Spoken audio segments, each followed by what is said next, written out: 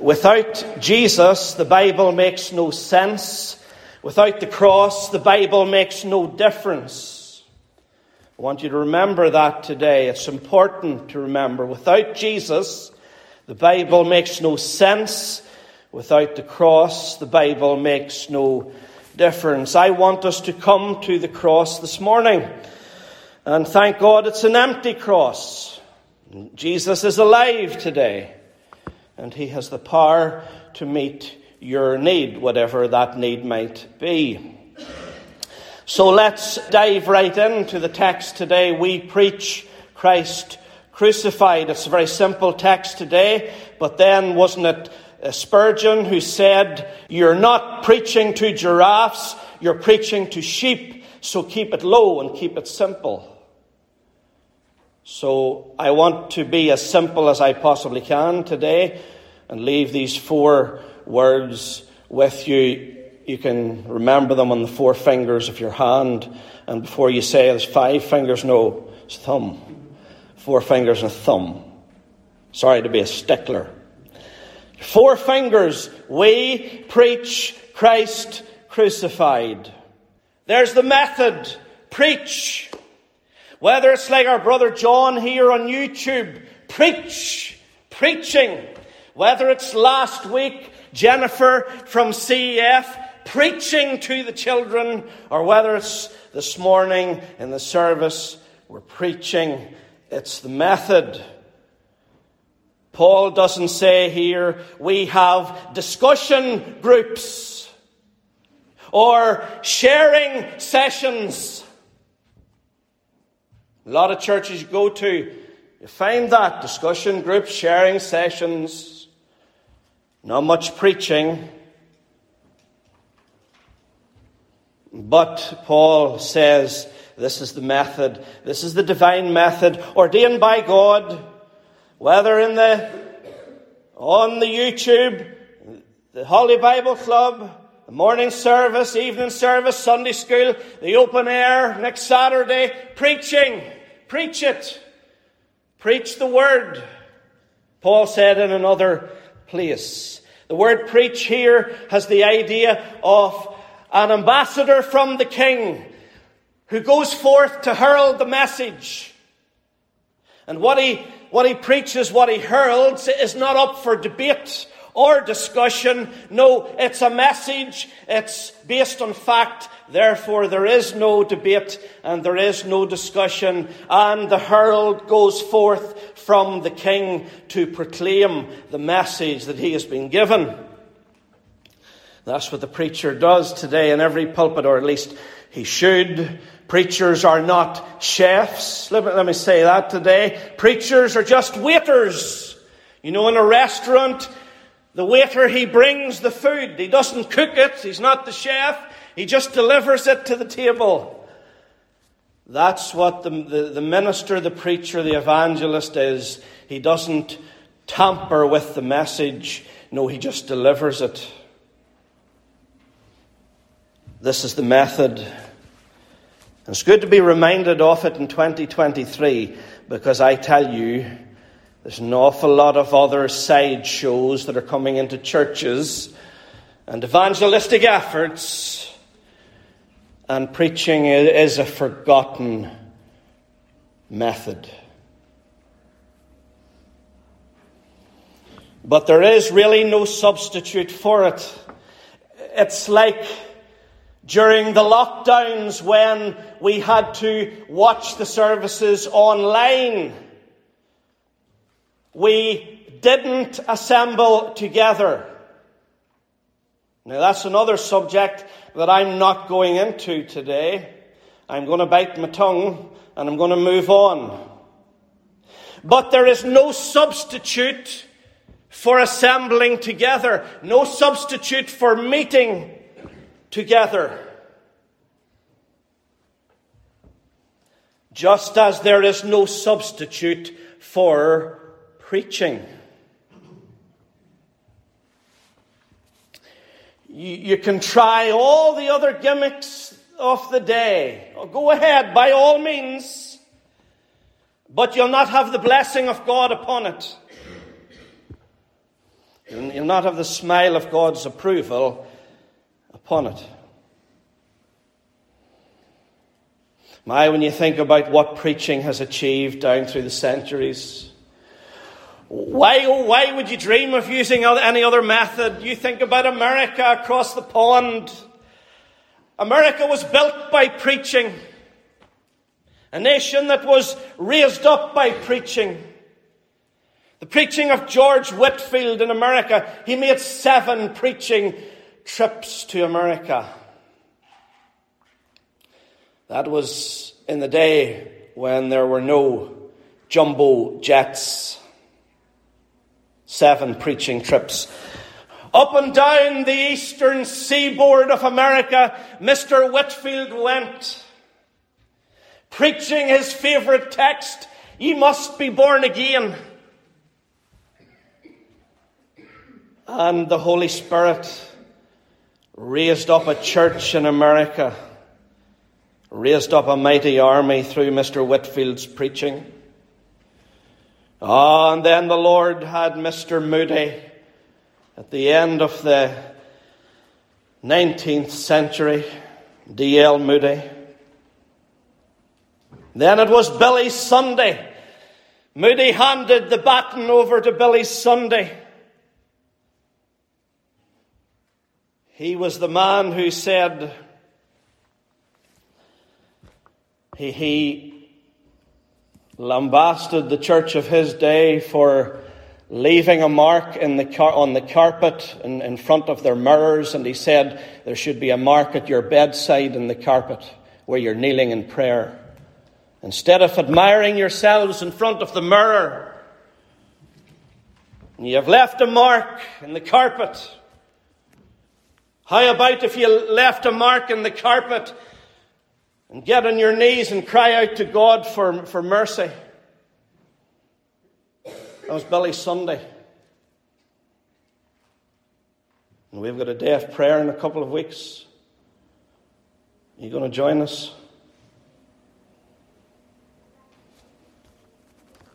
Or are you just going to say, I never go any other year, so why this year?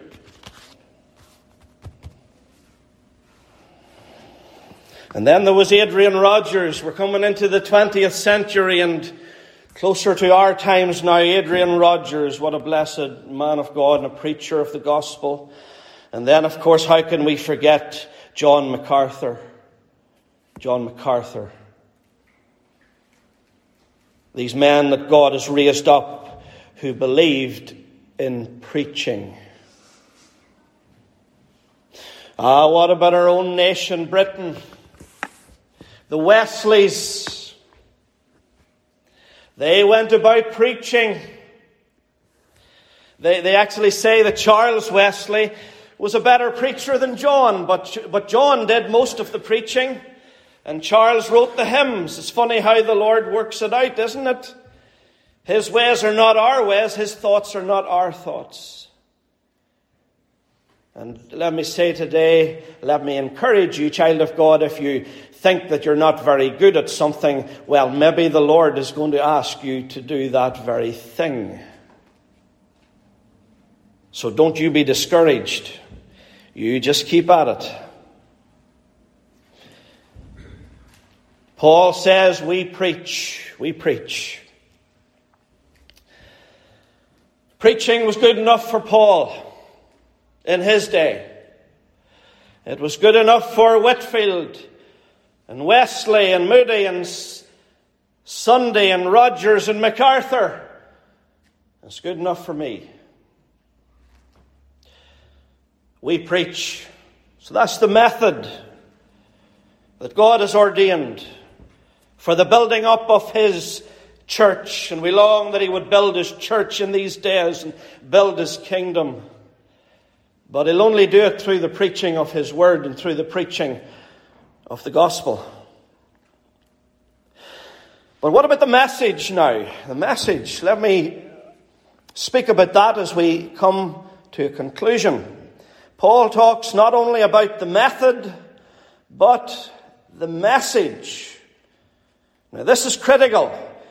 If the method, in other words, preaching is critical, the message is even more critical, because what is the message? Well, Paul says, we preach Christ crucified. Paul preached Christ, not a creed. Paul preached a person, not a program. Paul preached redemption, not religion. Religion may keep you out of jail, but only Christ will keep you out of hell. You get that? Religion may keep you out of jail, but only Christ and his shed blood can keep you out of hell. And this is what Paul preached. He didn't just preach Christ, but he preached Christ crucified. You see, you can preach Christ, you can preach his teachings, you can preach his kindness and his miracles, and all the rest of it. You can preach Christ as an example. But then that's no good to us poor sinners. No, we need more than that. We need a lot more than that. We need Christ crucified. We need to hear of one who bled and died for our sins. And you see, there is the problem in the world today, and it has been the problem over the last 6,000 years, ever since God created man on the earth and sin entered into the garden. The problem is the guilt of man. Guilt. One word sums it all up. And if you preach morality, people are not going to be delivered from their guilt. If you preach keeping the Sermon on the Mount, the Ten Commandments, the Golden Rule, that's all well and good, but nobody's going to be delivered from their guilt. No good for a guilty conscience, that kind of preaching. No, you've got to get to the cross. Some people say, oh, preach psychology, preach the power of positive thinking. Preach about the family. Preach about prayer. Preach about Bible study. Preach about church attendance. Yes, those things are well and good. They have their place. But if you're ever going to see lives changed, and if you're ever going to see souls saved, you got to preach Christ crucified. You see, when you preach the cross, you get to the root of the problem. The root of the world's problem. It's like a bypass. The devil wants us to be taken up with all the wee petty issues. Preach the wee petty things. Go on ahead. But the Lord comes by his Spirit and he says, no, we preach Christ crucified. Just preach the cross. And you bypass all the petty issues and you get to the root of the problem. And then when the cross is preached and sinners come to the foot of the cross and are washed in the blood of the Lamb, then you find all these other issues are sorted out very, very quickly. Preach Christ crucified.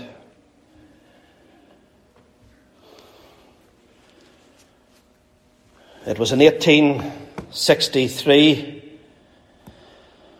that in London at Charing Cross railway station there was a cross erected. On one occasion a little girl was with her mother in the city of London and she got lost. And you know what it is, if you can remember back to your childhood when you got lost.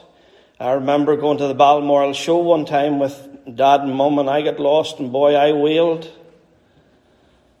But you know what it's like if you can remember when you're lost and you know nobody in a crowd. It's a scary feeling for a child. But anyway, the wee lassie, she was lost and scared, and the tears were flowing. And there was a policeman. He came up to her and he asked her what was wrong. Of course, she blabbered out that she was lost.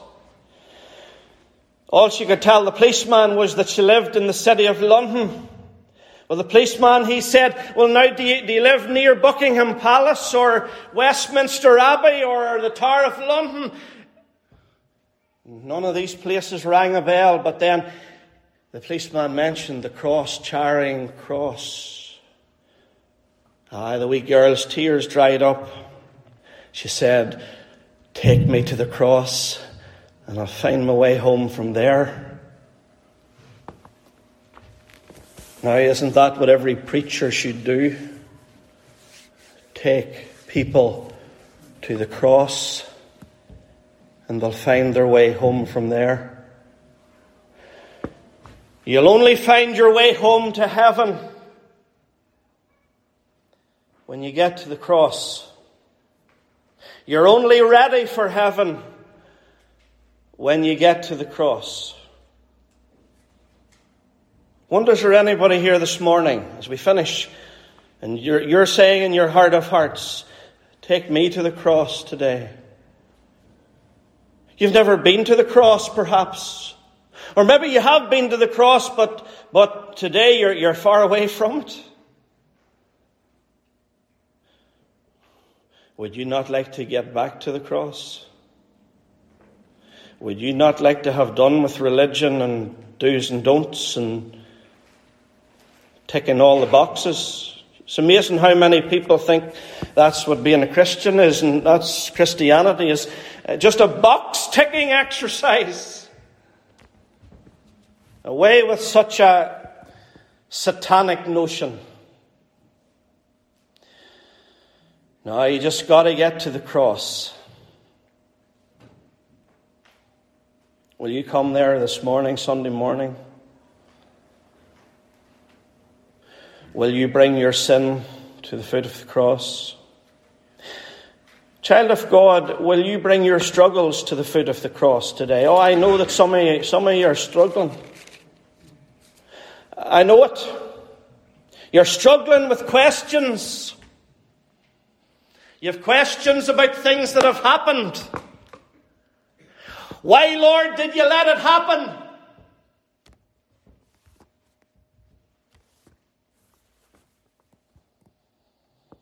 And all I can tell you today is to bring your questions to the cross. And make sure that you're right with God yourself, by the way. And then whenever you arrive in heaven, you'll be able to say, Lord, we question for you. See that thing that happened down on earth? Lord, I never got the answer. Could you tell me why you allowed that to happen? He'll have the answer for you. I mightn't have all the answers for you. Pastors don't always have the answers. But the best pastor of all has the answer, the Lord Jesus. Bring your confusion to him today. Are you confused about things? Join the club. Well, I've learned over the years that when you're confused about life and circumstances and things that happen, I've learned not to go round in circles. And I tell you one thing I've definitely learned not to do is to throw in the towel and say, I've had enough, Lord, I'm away. Don't want anything more to do with you or Christianity or the church. That's one thing I've learned not to do. It's the last thing I would do. No, instead I just bring my confusions to the foot of the cross. And I leave them there. Will you do that today? Let's pray. Father, we thank you today for the simplicity of the text. We preach Christ crucified. And Lord, we thank you that those who are out of Christ can come to the cross today. And we pray that may be the case. The new names may be written down in heaven even this Sunday morning. But then, Lord, we pray for your people, for those who are struggling today, for those who have questions, for those who are confused. Now will you help them, Lord, to bring their struggles and their questions and their confusion to the foot of the cross. Bless us as we continue to praise you in our final hymn. And then go with us, O Lord, for we pray in our Saviour's name. Amen. Hymn number 351, please. 351. We'll have the first and the last verses, please. 'Tis the promise of God, full salvation to give unto him who on Jesus his Son will believe. Hallelujah, 'tis done. I believe on the Son. I am saved by the blood of the crucified one. 351, the first and last verses, and we're standing to sing.